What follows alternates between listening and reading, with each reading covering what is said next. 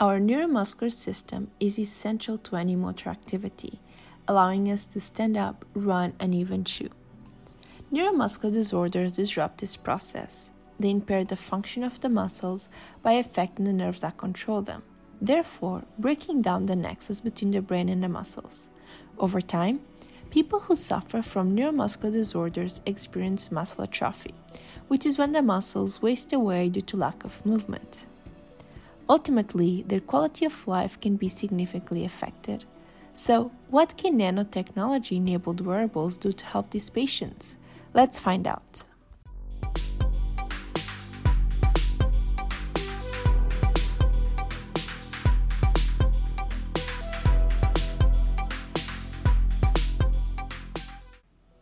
Hello, and welcome to another episode of Crosstalks, a podcast series by the UT Austin Portugal program that walk you through the wonders of science-business collaboration. We'll be exploring emerging topics in the areas of advanced computing, medical physics, nanotechnologies, space-earth interactions, and technology innovation and entrepreneurship as we delve into the program's groundbreaking industry-driven research projects. Today, we're going exploring the great wonderful world of nano, this time around by looking at its impact on medicine, and in particular on neuromuscular rehabilitation.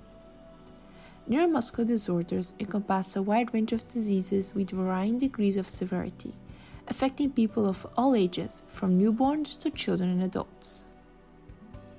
While in lighter forms, patients have difficulty standing or exercising, in severe ones, such disorders can lead to complete paralysis, breathing difficulties, premature death, or lifelong disability. Indeed, in many cases, we talk of chronic, progressive, and highly debilitating conditions that significantly compromise patients' autonomy and that call for continuous, specialized healthcare monitoring and support, therefore representing a heavy social and economic burden. The use of wearables to assist neuromuscular patients has shown positive rehabilitation outcomes. Wearables are smart devices designed to be worn non-invasively by users, allowing the acquisition, processing, and sharing of data. Such devices are set to revolutionize healthcare with its applicability in connected care technology, supporting a wide variety of medical functions and, most importantly, contributing to saving lives. Nanotechnology has been at the forefront of many wearable devices advancements. Firstly, because the evolution of these devices into integrated technology requires a miniaturization without jeopardizing their functional capabilities. Secondly, since wearables should conform to the user, they need to be more stretchable and therefore stronger and more resistant. Working at the nanoscale, these and other important properties, such as high electrical conductivity, can be fabricated and even enhanced. The UT Austin Portugal NanoSim project is a 3-year research project bridging business, academic, research, and healthcare organizations in Portugal and UT Austin. The Transatlantic Consortium is developing an innovative muscular treatment system based on a wearable device integrating nanoelectrodes to detect muscle dysfunction and provide sustained electrical stimulation to treat it. Ultimately, NanoStim will be a patient-centered medical solution that will increase patients' freedom and comfort, and therefore decrease the load on healthcare centers. I am Sheila Bib, and today our guests are Alfredo Silva, Senior Consultant at Increase Time, Claudia Lopes, researcher at the Center of Physics of the Universities of Minho and Porto, and Nelson Azevedo, physiotherapist and physiotherapy professor at Instituto Superior de Saúde. They will tell us all about this innovative project, so stay tuned! Welcome, Alfredo, Claudia, and Nelson, and thank you very much for accepting our invitation to participate in this podcast. So, I've tried to give our listeners an overview of what neuromuscular diseases are, but Nelson, can you please go deeper to explain how broad and heterogeneous this group of diseases is, how limiting they can be for patients, and the magnitude of the problem, both socially and economically? Hello, Sheila, Claudia, and Alfredo. Well, the term of neuromuscular disease applies to a very wide universe of different pathologies already identify and encompass muscle disease like myopathies, nerve disease, neuropathies, disease of anterior horn of spinal cord, and disorders of neuromuscular joints like myasthenia, among others. They are genetic, hereditary, and progressive disease, and all have in common the lack of muscular strength, requiring patients and who have been diagnosed um, support and or technical help like electric chairs, wheelchairs, or walking frames for their locomotion, computer for writing, hairdress, various handless aids, adapted transport vehicles, whatever. One of the main problems is like lung problems and heart are often affect, causing lack of breathing and heart difficulties. Muscle weakness also affects all the spine and all the support. And one of the problems that are associated with lack of muscle strength is like a scoliosis of the entire spine is affected, and this lack of support affects all the spine too. Normally, we need a surgery, correction surgery for that cases. And this for the lowest extremities, some tendons are often affected too. So there needs some surgeries to correct these deformities and have a total support for this kind of intervention. This disease doesn't have cure for the moment. However, these problems that patients have needs a multidisciplinary team for that their care, like neuropediatrics, orthopedics, neurologists, physiotherapists, and psychologists, and cardiologists and respiratory profession for that support, and with the hospital centers working together for that global assessment. There are some study, a comprehensive overview of literature carried by Joan Dina and colleagues in 2015 found that most neuromuscular disease show a prevalence rate is between 1 and 10 for 100,000 population, except one neuropathy, Lambert-Eaton myasthenia syndrome, that had less than 1 in 2,000, 100,000 people. In Portugal, in our specific country, with 10 million inhabitants, and according with international statistic data, there are more than 500 affected patients distributed for different pathologies. This kind of diseases doesn't have any cure, but we have the improvements now are better than 10 years or 20 years ago. And one of this condition, this neuromuscular disease, are one of the main causes of the muscle atrophy in these more serious clinical conditions. One of the big problems that we want to solve with the NanoStim. However, they are not the only causes of muscle atrophy, and disuse, like especially in the older ages, become an extremely important factor for the manifestation of the muscle atrophy, with implications in the whole musculoskeletal system.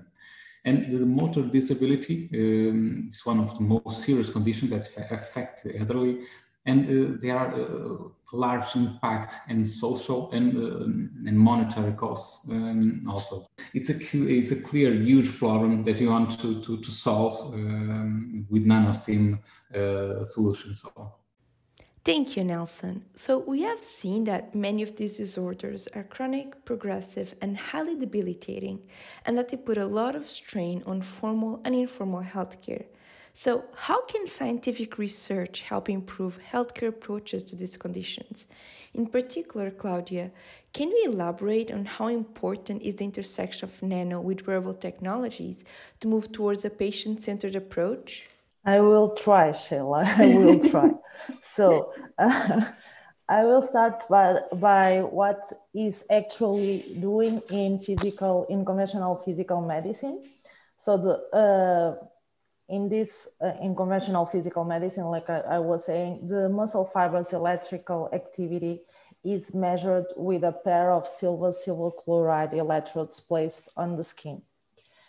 This method is known as surface electromyography and can only be carried out in hospital centers.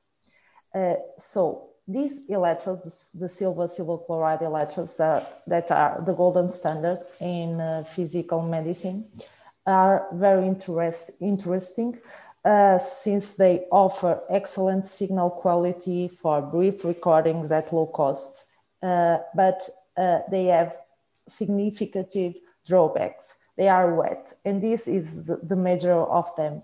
So to acquire reliable measurements, it is necessary to apply a conductive gel. This gel, the main role of this gel is to reduce the interfacial impedance between the electrode and the skin. And that can only be done by trained professionals in healthcare centers, which is very restrictive by itself. Besides, they present several other drawbacks as the longevity and the measurement times, that is very short, sorry. And they are often reported frequent allergical contact dermatitis and comfort issues regarding the use of these electrodes. And there is another problem, that is when these electrodes are used in small areas, these areas could be so small that smearing of the electrolyte could occur. And that increases the probability of short-circuiting and burnings on the patient's skin, and we want to avoid it. So to overcome these drawbacks, NanoSteam project offers a combined EMG diagnosis and electrical stimulation solution by integrating a high-performance system of dry and flexible nanosensors based on thin films with custom nanostructures into clothes, making possible to be used for long periods, multiple times, everywhere. So to prepare these sensors and actuators, because we want to sense the activity of the muscle, but we also want to actuate on them, we use fabrics or soft and flexible polymeric substrates. The polymeric substrates and textiles are cheap and accessible materials, that can be easily integrated into a wearable, and this is very nice. For instance, actually, we are developing experiments on cellulose biopolymeric bases to be integrated in lyocell fabrics. Both are primarily composed of cellulose derived from wood. And this, we are speaking about biodegradable materials. That is very nice. And we are, in fact, having very promising results. So, despite the properties very nice exhibited by polymers and fabrics that are very interesting, they are non-conducting materials and they cannot acquire an electrical signal, a biosignal that is an electrical signal. So we functionalize these surfaces using a biocompatible titanium-based thin film prepared with a technique that is magnetron sputtering, a physical vapor deposition technique that is eco-friendly. So when I speak in thin films, I'm speaking in something that is really thin. And we are speaking in tens to hundreds of nanometers To better understand this scale, this nanoscale, I could say that 1 nanometer is 1,000 million smaller than a meter. And this is extremely small. Mm-hmm. So compare 1 nanometer to the diameter of a tennis ball would be like comparing the diameter of a soccer ball to the diameter of the Earth. It's really small. So by using this technique, this vacuum conditions, we eject titanium atoms from a target, and using several elastic and inelastic physical collisions. And after sputtering these atoms, they are specifically placed on the substrate, atom by atom, creating nucleation sites, to grow. And at this level, nano level, it's possible to completely modify the properties of the sensor, because we are working with atoms. So we can change the final properties of the film by changing the chemical composition. For instance, we can combine the titanium atoms with other metals like silver or copper that have outstanding electrical and mechanical behaviors, or we can change the morphology of the film. We can change the way how the film grows. It can grow by columns, it can grow by spirals, by zigzag springs, and that will completely change the electromechanical behavior of the film in the sensor. So the wide range of films that we can prepare enhance the sensitivity of the sensitivity for the EMG signals that we want to acquire, that are very weak signals. And at the same time, we are working in different thin films to send electrical stimulus. Now, the films need to play a different role. They are not receiving anymore an information, but they need to send an electrical message to the muscle. And so it's very important to control these both aspects, the films that will acquire one information and the films that will send another one. Thank you, Claudia. So the project's vision is that NanoStim is more than a wearable device. It is an integrated system that will allow targeted and personalized rehabilitation services. Nelson, you had already mentioned that there is no cure for neuromuscular disorders, but that there are treatments available that may improve patients' symptoms. So, considering the currently available rehabilitation solutions, where does NanoStim's innovativeness really lie, Nelson? The NanoStim is so it's a part that we want to create a patient-centered technology, and we want to see it a global perspective and all this specific issue that is the muscle atrophy of our patients. So we want to see an integrated solution that we can combine all these possibilities that Claudia said that with the thin films, and in this all the relationship with the materials and artificial intelligence. So we want now to conduct this rehabilitation to another level. So with this possibility of this all the technology available, we want to give some new solution with this NanoStim, and to create this possibility that is to try to adopt this atrophy,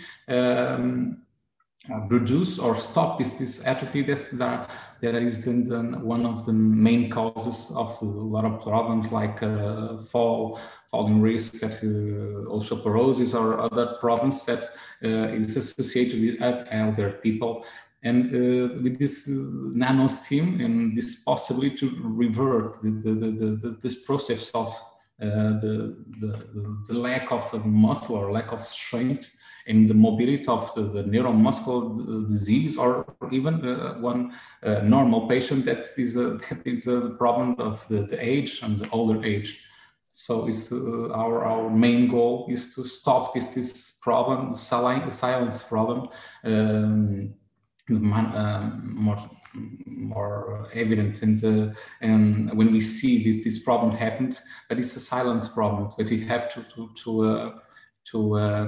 stop this silence evolution. Thank you, Nelson. Claudia, would you like to add anything? I would like to say that we have a multidisciplinary team working on this.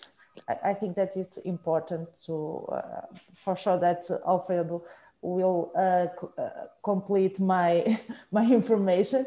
But yes, we have a very multidisciplinary team working on this. We become from different fields of expertise.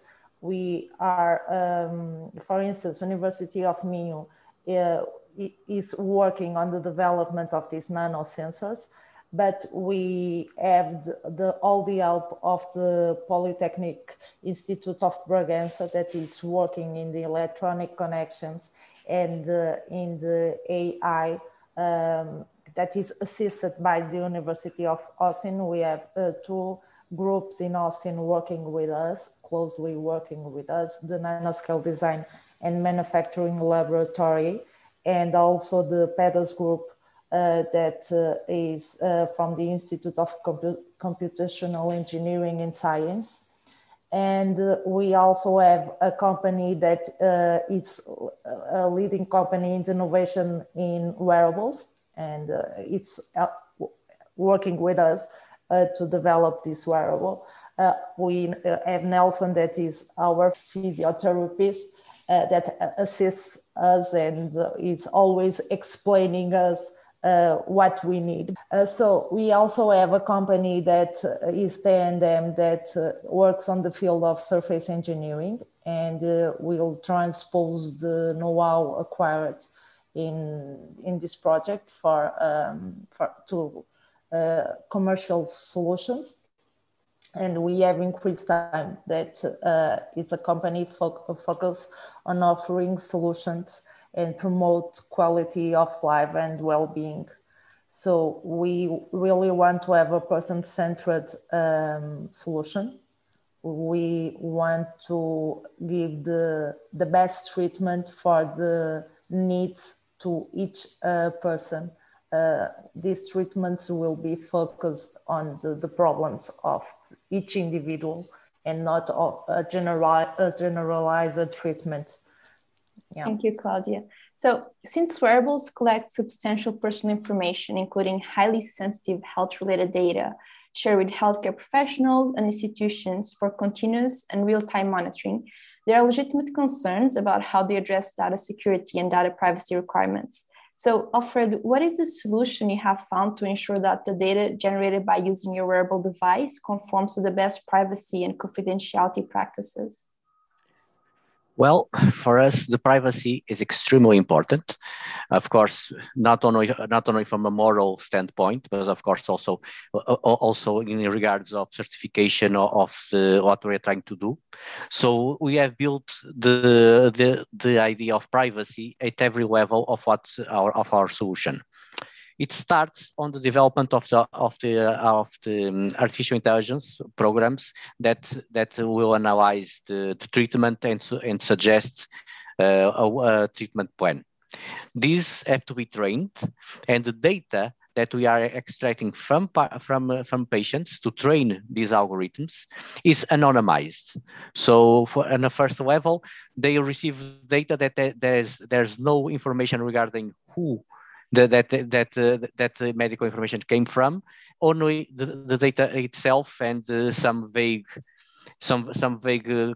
considerations regarding the age group of the person that was the source of the data. So at that level, we already guaranteed privacy. Then in the second level, we have developed the system that when the user is using the system, that data goes to a database online. We took several measures, like, for example, the communication between the system and the online server is encrypted. The online server itself is divided. We have the database on one side, we have the business logic and the server on the other, and the server does not know the information about the person. There's a, let's say, what we call it in computer engineering, a token that is exchanged, meaning there's a separation, and one part does not know the identification of the other, only the data. So at that level of usage, the information is also protected. Again, as the system collects information on its users, only the users have access to it by via password and the medical officers that they gave it explicit permission to. Finally, the data that we collect during the usage of the tool is then used to further optimize the artificial intelligence algorithms. And at this step, this data is again anonymized. So the server does not know who the data belongs to, only the database knows, and there's a token exchange. And once that data is required to be accessed, not by the medical officer nor by the user, but by the artificial intelligence algorithms, it's further anonymized. So the system does not have a way to know who came from. So as I mentioned, at every step, the privacy of the data is ensured. And we have developed the entire system based on the idea that privacy is extremely important, and we do the best to protect the privacy and medical data of all the users. Thank you, Alfredo. Privacy is indeed extremely important. We are very happy to know that's been a priority at the NanoSync project. So what is the consortium's envisioned roadmap to bring NanoSync to the market? Are there any significant barriers to overcome in NanoSync's commercialization and adoption by healthcare institutions, professionals, and patients? Or are we talking about a relatively straightforward process, Alfredo? Well, the road for commercialization is always complicated with medical devices. Probably Nelson can speak better than me about this, but we at IncreaseTime have a long experience developing solutions, health solutions. And of course, there's always some resistance to new unproven solutions. So our main concern regarding commercialization is to prove to the future users, be them medical professionals or end users, that the system is safe, that the system is effective, that the system is affordable, and can offer a better solution than the ones that already exist in the market. This is something that is, let's say, more complicated than it looks like. That's why our first step towards this future commercialization is to first and foremost guarantee the quality of the product, which is why we are doing extensive development and testing. Secondly, to validate all our assumptions during a pilot phase that will come later, so that we can show that to the potential user that the system is validated and operational. And once we have that, we're going to use our contacts, because like I mentioned, IncreaseTime has a lot of contacts in the health area, and of course several of our consortium members also have them. And after we have a product that is stable, it has a high TRL. That's a technological level, and we have proven through a pilot that it works and is effective. We intend to show it to various potential partners. The road to commercialization after that, there are several open options at this point. Our preferred option would be to have someone like, say, IncreaseTime, or maybe some other partner, even though I think IncreaseTime probably fits better, to commercialize the system and then have all the partners be licensees.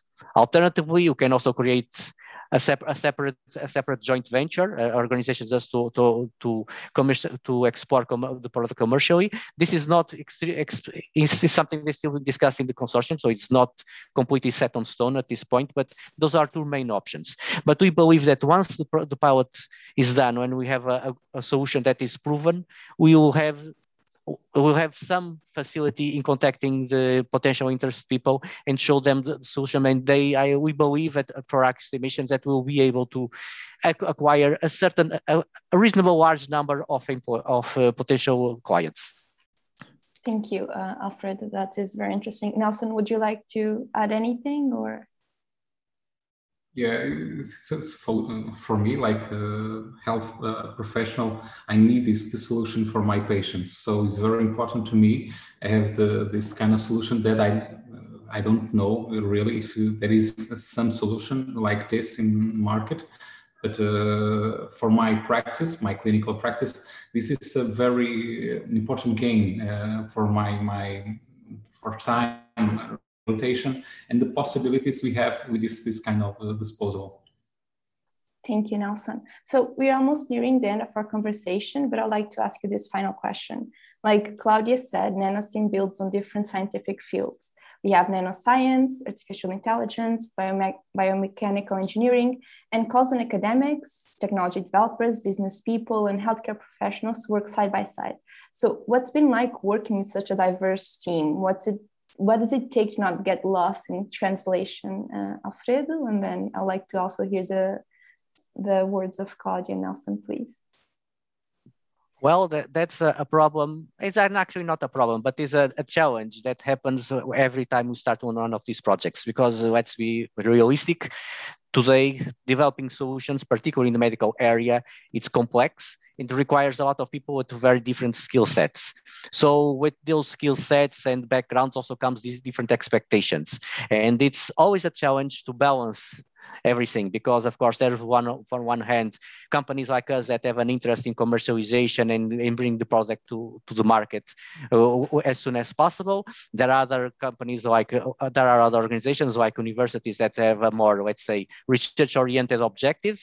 And of course there's also end user organizations that have their own specific agendas. So the first question, the answer to our question is that understanding the interests of each party and balancing them and achieving some type of compromise is the first challenge. It's something that usually happens right at the start of the project with meetings and understanding what each partner wants. Once this is achieved, we start to create a relationship, work relationship through meetings, to exchange of ideas, to discussion of points. And over time, a natural balance usually comes forth.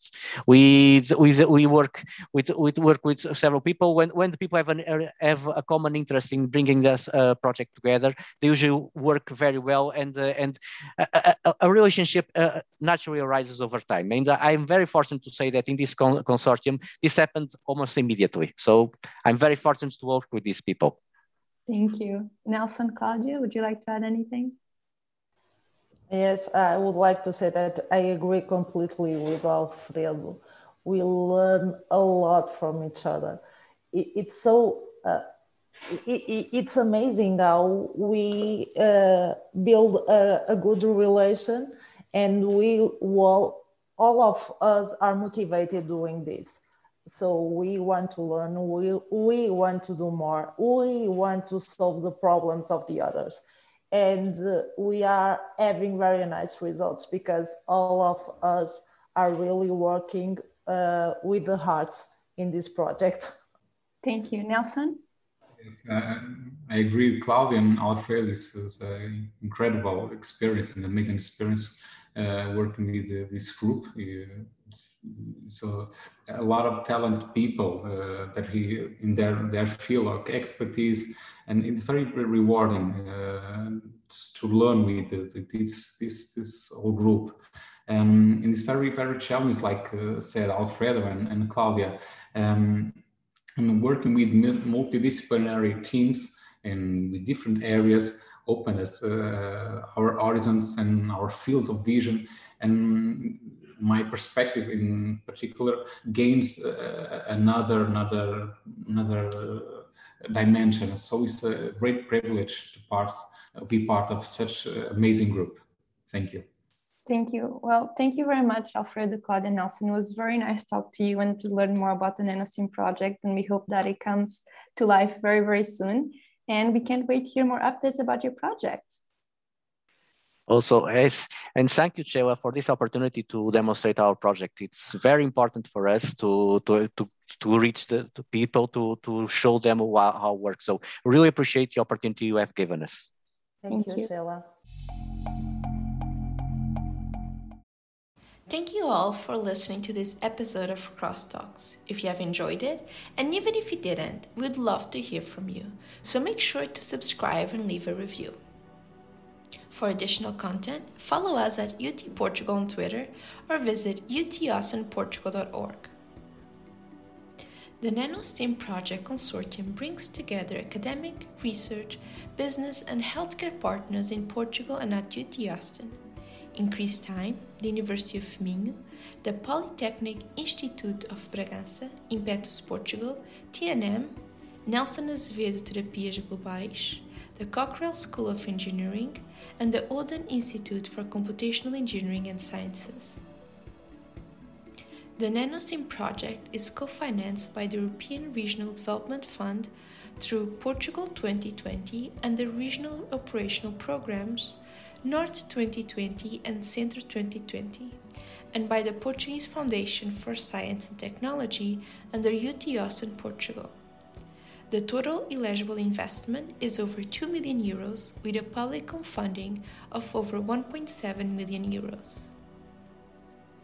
The UT Austin Portugal program is a partnership program in science and technology between the Portuguese Foundation for Science and Technology and the University of Texas at Austin, supported by the Ministry of Science, Technology and Higher Education in close collaboration with the Council of Rectors of Portuguese Universities.